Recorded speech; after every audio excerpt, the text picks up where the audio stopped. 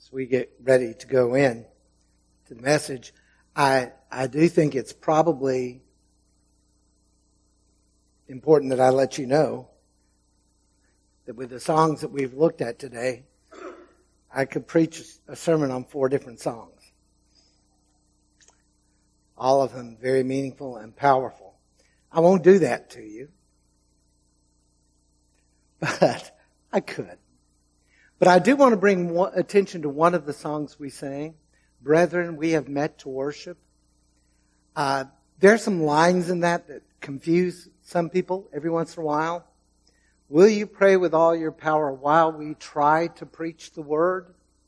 I know it should seem that, well, we can get up and preach the word at any moment in time. In fact, we're told to be ready to give an account of what we believe and our hope all the time. But that one line recognizes a truth that is important. Folks, yes, I can get up and I can give you a TED Talk. I can get up and give you a lot of information. But it has to be something more than just my intellect. A long time ago, preachers used to pray for what they called the unction, the anointing of God. And so when I stand before you each Sunday and I try to preach the word, I'm recognizing that if the Spirit of God is not moving within me, as well as you, it's kind of an empty endeavor. But then there's that chorus that just keeps coming on and on, praying that sweet manna will flow all around. Manna is the bread from heaven that God gave to the people of Israel during the Exodus, and it sustained them. They were not free to do with it whatever they wanted. They were to use it as God commanded. But as we share the Word of God, it is our prayer that this manna, this bread from heaven, will come. And so let's go to the Lord very quickly. Most holy God, I did come to you. And you have been speaking to my heart this week in meaningful ways. And I thank you for that. And as I try to preach the word, it is my prayer that manna will flow today and our lives will be changed because of what happens as we hear your word through Christ. Amen.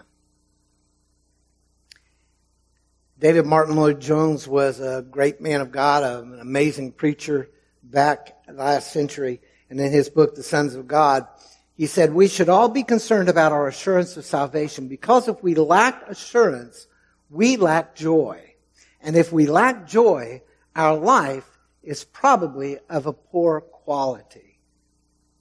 I suspect that a significant percentage of the people gathered in this building today, as well as those of you who are listening, watching live, I'm pretty sure most of us at some point in time have had a lack of assurance, a fear that maybe we really didn't belong to God. And we've struggled with that. And I've known Christians who have struggled with that their entire Christian life as they try to figure out what God is wanting to do to them and in them. And so with that in mind, the fact that virtually everybody has struggled, we are gladly going to look at the song for today, Blessed Assurance. One of the most amazing songs. Now, before we actually get to the song, I want to give you a bit of an introduction about the type of song it is. Kenneth Osbeck has pointed out that this is what is commonly called a gospel song or a gospel hymn. It's a very important part of Christian hymnody. It had its beginning in the latter half of the 19th century and is associated with men like the evangelist D.L. Moody, the man who sang with him, Ira Sankey.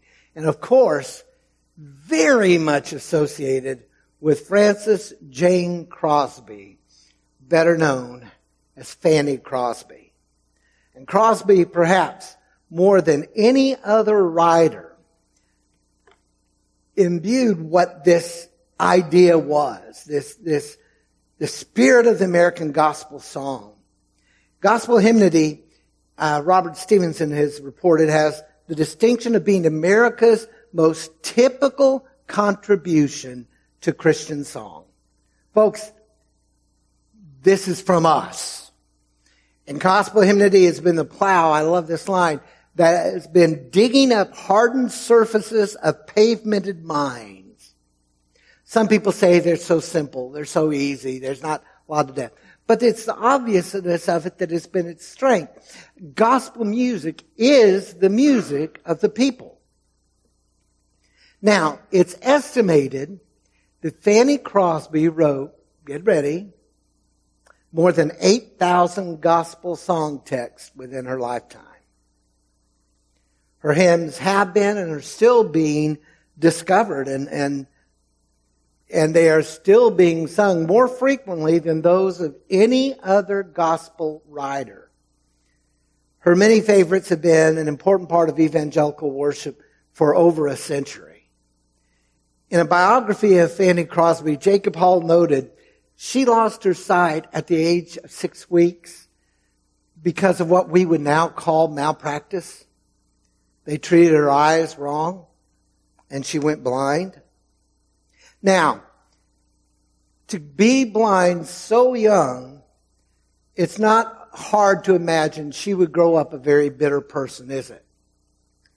I want to read for you her very first poem. And she said that this was the motto of her life. Oh, what a happy soul am I, although I cannot see. I am resolved that in this world contented I will be. How many blessings I enjoy that other people don't. To weep and sigh because I'm blind, I cannot and I won't. Now that's a pretty amazing poem. Written by an 8-year-old girl. She had a heart of love for her God and an assurance that He would be with her.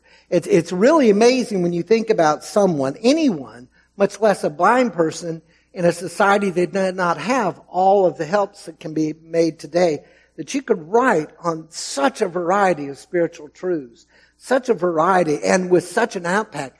At one point in time, she was contracted under one particular music publisher to write 3 hymns every week. Not hard to see how she got 8,000. She used over 200 pen names, as well as her own, Fanny Crosby, and many of her original texts are still being uncovered, and very likely will be put to music at some point in time.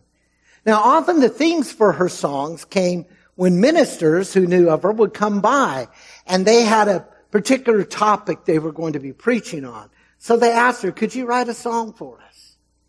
But there were other times musicians just came, composers would come and play for her a song and ask her, what do you think this is about? What should I make it? That was the case of this song, Blessed Assurance. She was visited by Mrs. Joseph Knapp, who was an amateur musician, wife of the founder of the Metropolitan Life Insurance Company, a very close friend of Fanny Crosby. She sat down and played a song and then looked at her friend and says, what does that say? And Fanny Crosby immediately responded, why, that says, Blessed Assurance. Jesus is mine. Fanny Crosby died at the age of 95. She once said she thought she would live to 113. And Osborne wrote, only eternity will disclose a host of individuals who have been won to a saving faith in Jesus Christ, or those lives have been spiritually enriched through the text of her many hymns. Inscribed on her tombstone at Bridgeport, Connecticut, are the significant words that Jesus spoke of a woman who poured a vial of ointment on his feet. She hath done what she could. To show you the power of this song, Ira Sankey, a good friend of Fanny Crosby's, once related the story about the comfort that this song brings in such unexpected places. In 1900 in Exeter Hall in London, he was talking with a man who had been on the front. The Transvaal War had been raging. And he told Sankey, when the soldiers going to the front were passing another company whom they recognized, their greetings used to be, 494, boys, 494. And the people coming to go to the front, when they would see them, would invariably answer, 6 further on, boys, 6 further on. Now, if you're a code breaker, I wish you well, because you're not going to get it. This came from a book of hymns. It's called Sacred Songs and Solos that were sent to the front. A small addition. Number 494 was God be with you till we meet again. 6 further on, and for those of you who aren't mathematicians, 500. Blessed assurance, Jesus is mine. And just reminding of the titles gave strength.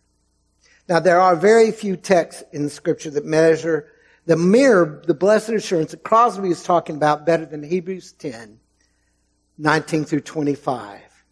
It's a word of great hope and life. I'm going to ask you to stand. This is one of the most amazing passages of Scripture in an amazing Word of God. So let us hear the Word. Therefore, brothers, since we have confidence to enter the most holy place by the blood of Jesus, by a new and living way open for us through the curtain that is His body. And since we have a great priest over the house of God, let us draw near to God with a sincere heart in full assurance of faith, having our hearts sprinkled to cleanse us from a guilty conscience and having our bodies washed with pure water. Let us hold unswervingly to the hope we profess, for He who promised is faithful. And let us consider how we may spur one another on toward love and good deeds. Let us not give up meeting together, as some are in the habit of doing, but let us encourage one another, and all the more as you see the day approaching. God bless the reading of His Word. In our text, the writer of Hebrews encouraged his readers to a life of hope and community made possible through the work of Christ. And folks, that hope is ours as well. Nearly 2,000 years later, the hope is still alive and true. Even in a world of turmoil and fear with chaos, where it just seems things are getting crazier with every day, the hope that sustained Fanny Crosby in her blindness, the hope that sustained countless numbers of Christians for 2,000 years, is the hope that can carry us through any trial that life brings. In times of uncertainty, whether good or bad, God brings us assurance that will see us through. Now how? How does that assurance flow into our lives? How do we move from fear and doubt to assurance and strength? Well, this passage alone shows us 3 ways that God brings assurance into our lives. And there are other ways as well. But let's focus on these today. And the very first thing God does the very first way, God offers us assurance by providing a means to approach Him with confidence. I know that there are people who are sometimes reluctant to pray to God. Sometimes we feel we've asked too much. Sometimes we feel like we haven't even obeyed when He did answer. And we begin to wonder, is He getting tired of me? Because folks, we all have people in our lives, whether we want to admit it or not. I have freely admitted this, and this is not saying to anybody in this room, okay? But there have been people in my life, if I see them first at Walmart, they don't see me. I'll be honest. There are people, I'm just so glad that Jesus didn't say, like your neighbor, because that's purely emotion. But we all have people in our lives, it's like, oh no, not again. And sometimes that translates to God. Has he had enough? Well, the writer of our text lets us understand the Christian's confidence to approach God was not a matter of personal piety or pride. It's not a matter of, I'm doing really good, Lord, so I know you're going to hear me. Far from that. And the word that is translated confidence or assurance here literally means outspokenness, openness, and it conveys an idea of an openness and a confidence that is extremely bold, without any kind of hesitation. We have confidence that we can come to God, a vivid sense of freedom, that I can go into the very throne room of God and he will not kick me out.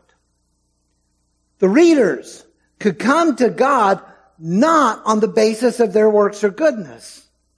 He's reminding them they can know their ability to come to God rests completely through the work of Jesus Christ alone.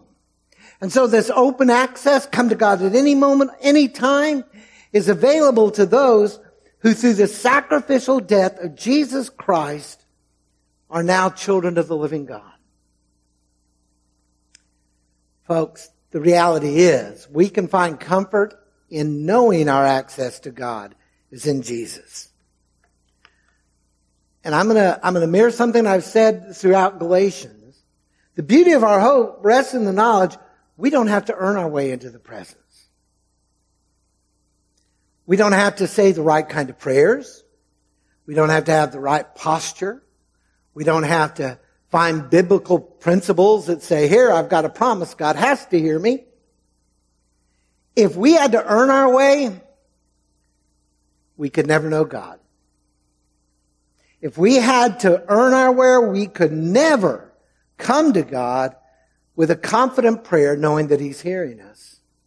And this is reflected in the book of Hebrews itself. The writer has repeated a thought that he gave in the 4th chapter, verses 14 through 16. Listen to what he had to say. Again, one of my favorite passages of Scripture. Therefore, since we have a great high priest who has gone through the heavens, Jesus, the Son of God, let us hold firmly to the faith we profess.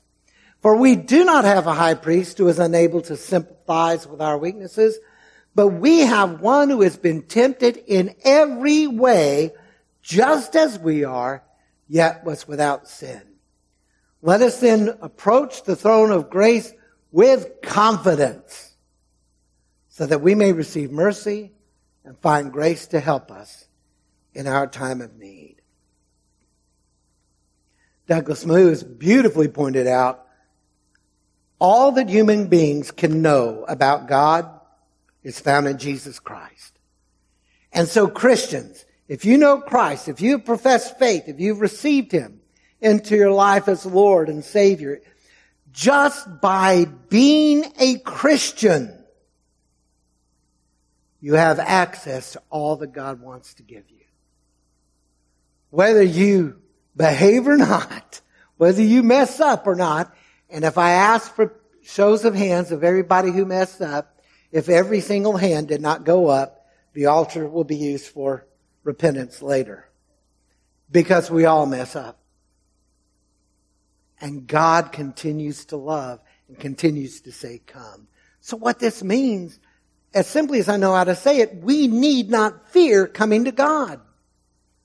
I don't have to be afraid that he's put up with me. I don't have to be afraid that somehow I've worn out my welcome.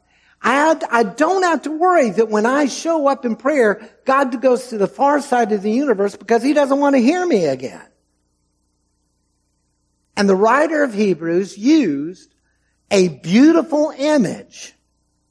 If you've not read the book of Hebrews in a while or ever, read it very carefully. He loves using Old Testament imagery to point to the truth and fulfillment in Christ. And he said we have this confidence to go into the Holy of Holies because we can go through the curtain, the body of Christ. If you know the story of the crucifixion, you know that the Word of God says when Jesus died, the veil, the curtain that separated the Holy of Holies from the holy place, only the high priest could go into that inner sanctum once a year on the Day of Atonement. But on the day Jesus cried out, "It is finished," the curtain was torn in two. And the writer of Hebrews understood this to mean any child of God has full and free access to God. Every single Christian, each one of us can come boldly to God, and God welcomes us. Not reluctantly, He welcomes us. Come to us. Why? That beautiful little line in Crosby's song. It's because we have been born of His Spirit, washed in His blood. God says, come. Don't hesitate. Come to me. And then, another way God brings assurance. God offers us assurance by reminding us of His faithfulness. He's not saying assurance belongs to only those people who do it right. His faithfulness is the key. You see, our text shows that because God was faithful, Christian hope was not empty. This isn't a pipe dream. This isn't making a wish and blowing out a candle on a birthday cake. This isn't trying to figure out the right numbers to win that lotto. It's not all what I would. This is an assurance. God's promises were irrevocable. He would stand true on His covenant commitments. And this is a theme that goes throughout the Word of God. He was true to Israel when He led them out of the land of Egypt to the land of Canaan. Even though they griped every step of the way, He brought them to the Holy Land. He was true to David as He moved him from shepherd boy to the greatest king Israel had known. And even when David faltered and failed miserably, God was faithful to forgive him as David cried out, "The multitude of thy tender mercies blot out my transgressions." He was true to His promise and brought the Messiah into the world to be a ransom for many, that eternal life could be known and experienced. And the reader of Hebrews could have full assurance of faith because God was faithful. The reality, we can believe because He has proven Himself true. We can know that this mercy and love are never ending. It was mercy and love that led Jesus Christ to the cross. And if God was ever going to stop showing love and mercy, He would not have let His Son die that horrible death. We can look above for God's hand in our lives and know that He will not fail, even though He may not, as Cheryl shared very openly and honestly, He may not answer our prayers the way we want Him to.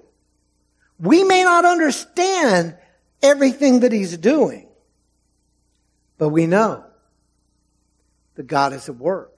Because in His Word, He promises that God is working all things together for our good. Those who are called according to His purpose, those who love God. He's using whatever happens to mold us into the image of Christ. We can know that a glorious future awaits for us because God promised it. There was another great woman of faith in the 20th century that inspired and challenged a lot of people, Corrie ten Boom. If you've never read The Hiding Place, again, go grab a copy and read it. Or find the movie and watch it. A woman who lost her entire family during the Holocaust. A woman who has suffered greatly in a Nazi prison camp. And still found hope and faith. And she said, in God's faithfulness, lies eternal security. I know I will be okay. Because God will keep his promise. And Crosby wrote, perfect submission, all is at rest. I and my Savior am happy and blessed, watching and waiting, looking above, filled with his goodness, lost in his love. His faithfulness is true. We can rest in assurance because God keeps his word. I've quoted this verse many times. I'm going to actually give you the reference today. It's a wonderful, beautiful, amazing verse about God, but it doesn't speak very well of us as human beings. But focus on the God part. Numbers 23:19. God is not a man that he should lie. So you know what that says about us, but God is not like us. He remains true to his word. In 2 Corinthians 1:20, Paul put it this way. He wrote to his people, for no matter how many promises God has made, they are yes in Christ. And so through him, the amen is spoken by us to the glory of God. Every promise is yes in Jesus. And we can say amen, so be it, because that's what that means, because of what God has done. And then, there's one final way in our text that God brings assurance. God offers us assurance by reminding us that we have encouragement available to each one of us. Now, as you look at that, the longest sentence I've given you, and you're trying to figure out, okay, what does all this mean? I could say all it means is the two things we've said before. But there's a twist here. Kind of unexpected. And everything that the writer of Hebrews is saying, for one moment, it seems that he takes our eyes off of God. He's not. But it feels that way. When he reveals, God offers the assurance through the gift of each other. And I'm going to give you permission to do this. Every once in a while, I'll give you congregational permission. And Pastor Luciano, with your people as well.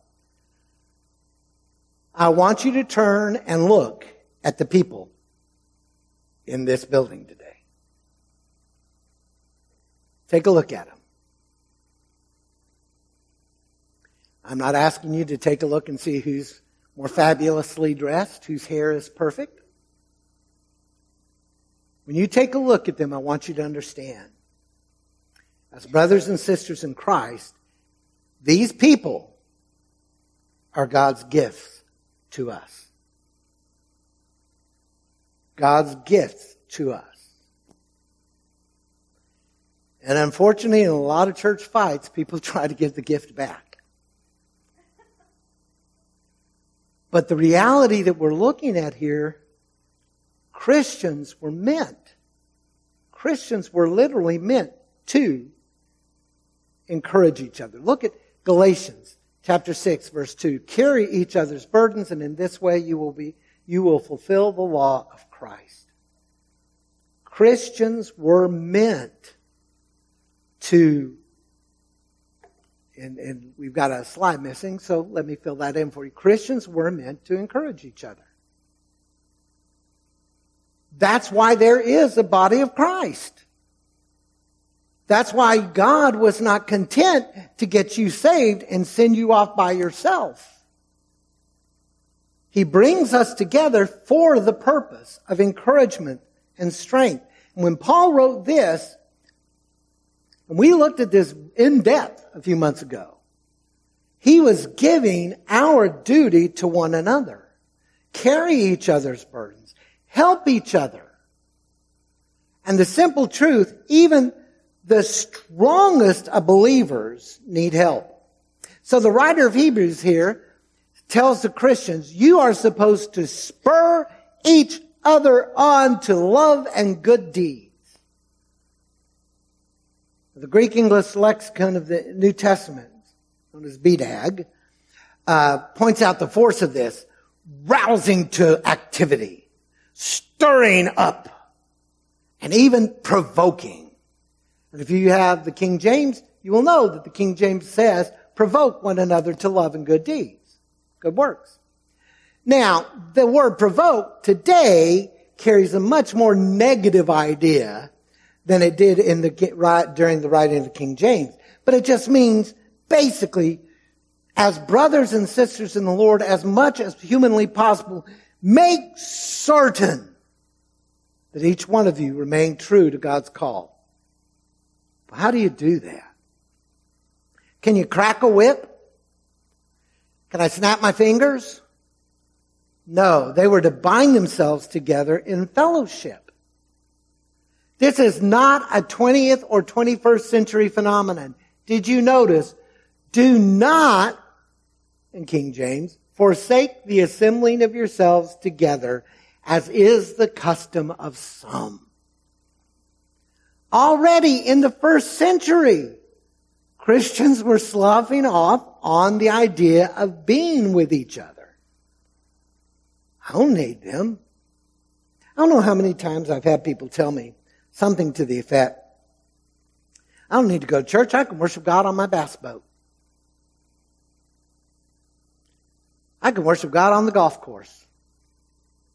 I can worship God on my tree stand. And if I really know these people, and sometimes when I don't know them all that well, my response is, you can, but you're not. We need each other to encourage, binding each other. Each Christian had a responsibility to each. And in an active, caring, encouraging fellowship, they're going to find strength. Because the reality is so true. Sometimes we simply are not strong enough to carry on in our own strength. The strongest of believers struggle. John the Baptist, who said, behold, the Lamb of God who's taking away the sins of the earth, who heard the voice as Jesus is baptized, this is my beloved Son, in whom I am well pleased, who jumped for joy in his mother's womb when Mary and the virgin child within her came upon him.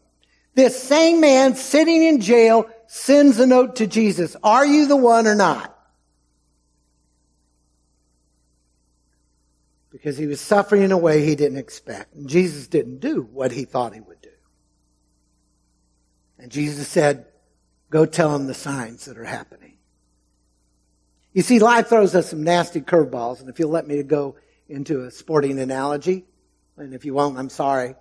But life throws some curveballs, and we swing wildly trying to connect.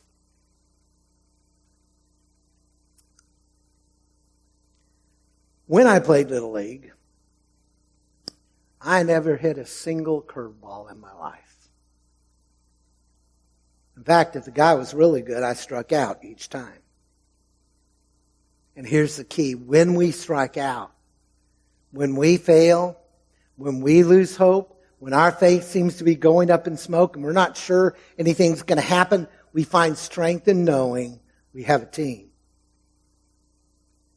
We have a family who will pray for us, who love us, who will embrace us, who will encourage us.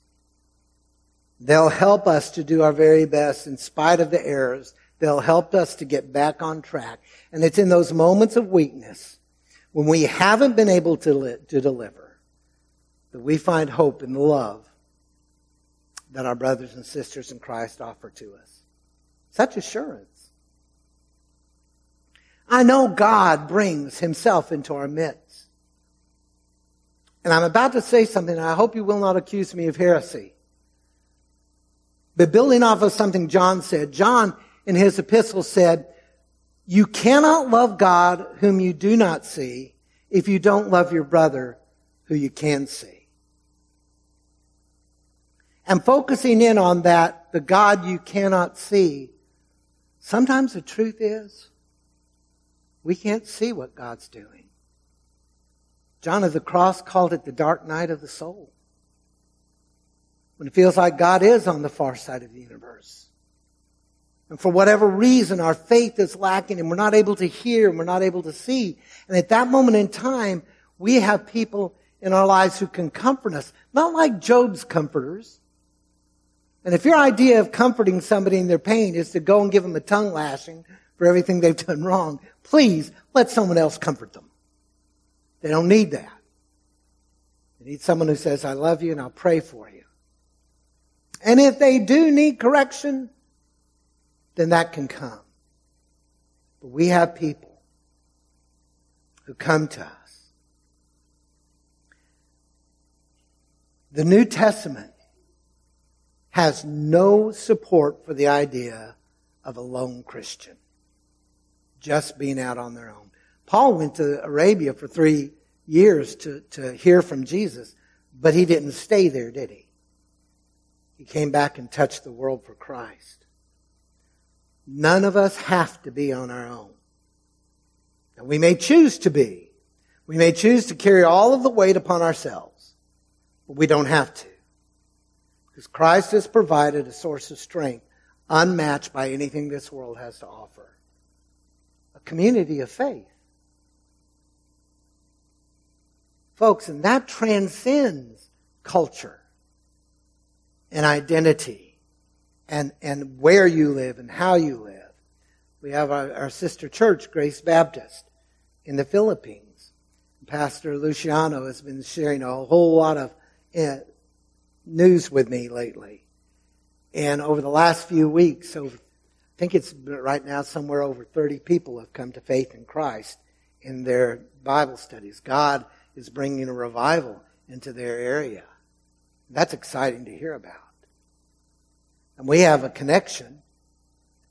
He and I've actually done some Bible studies for his church via this wonderful thing called the internet.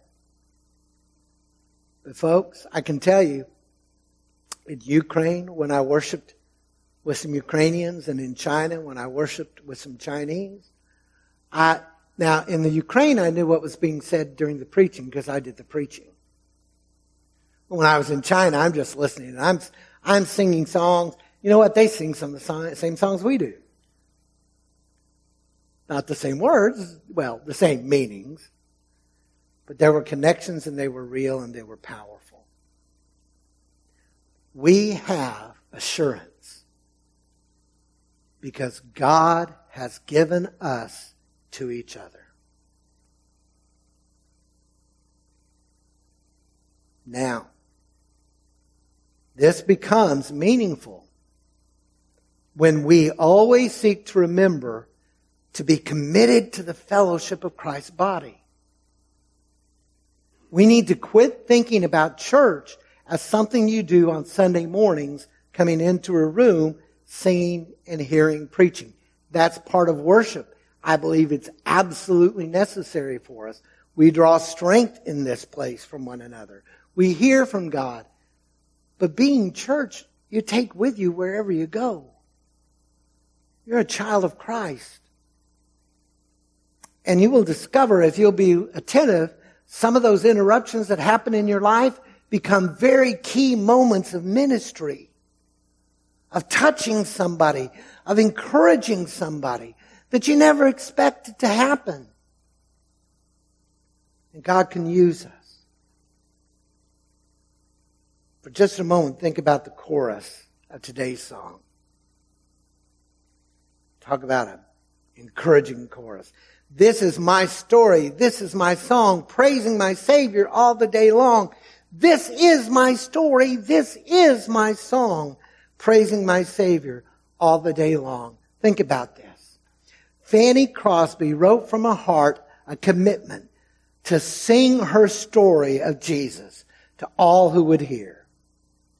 And now, for over 100 years, her story is still being sung. And it's still encouraging people. Fanny Crosby fulfilled the call of God in Hebrews.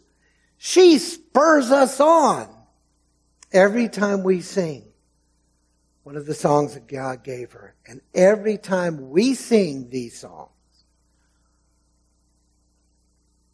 they become encouragement for our brothers and sisters.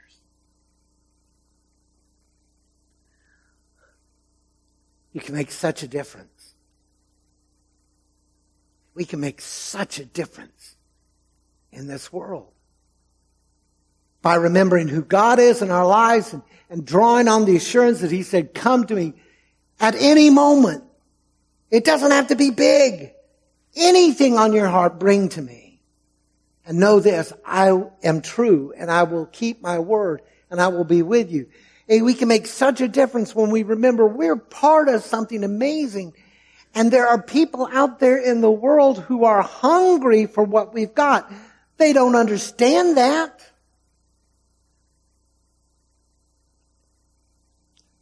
To quote an old country and western song, they're looking for love in all the wrong places. They're not looking to God. And they're certainly not looking to God's people. But when we start acting like God's people, start loving and caring and praying and encouraging, God can do a wonderful thing. This morning I'm going to ask you to bow before God. The God who invites us into His presence.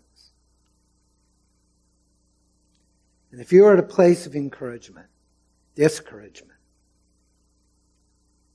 ask Him today, Lord, open myself to the truth of your undying love. If you're facing a time of fear and uncertainty, ask Him to help you always remember that He keeps His promises to His children. Ask Him.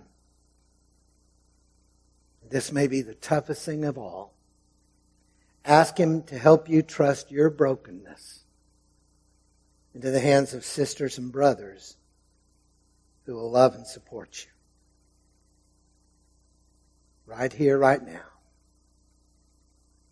Ask God to grant you the blessed assurance that is your birthright because Jesus Christ has made you His own.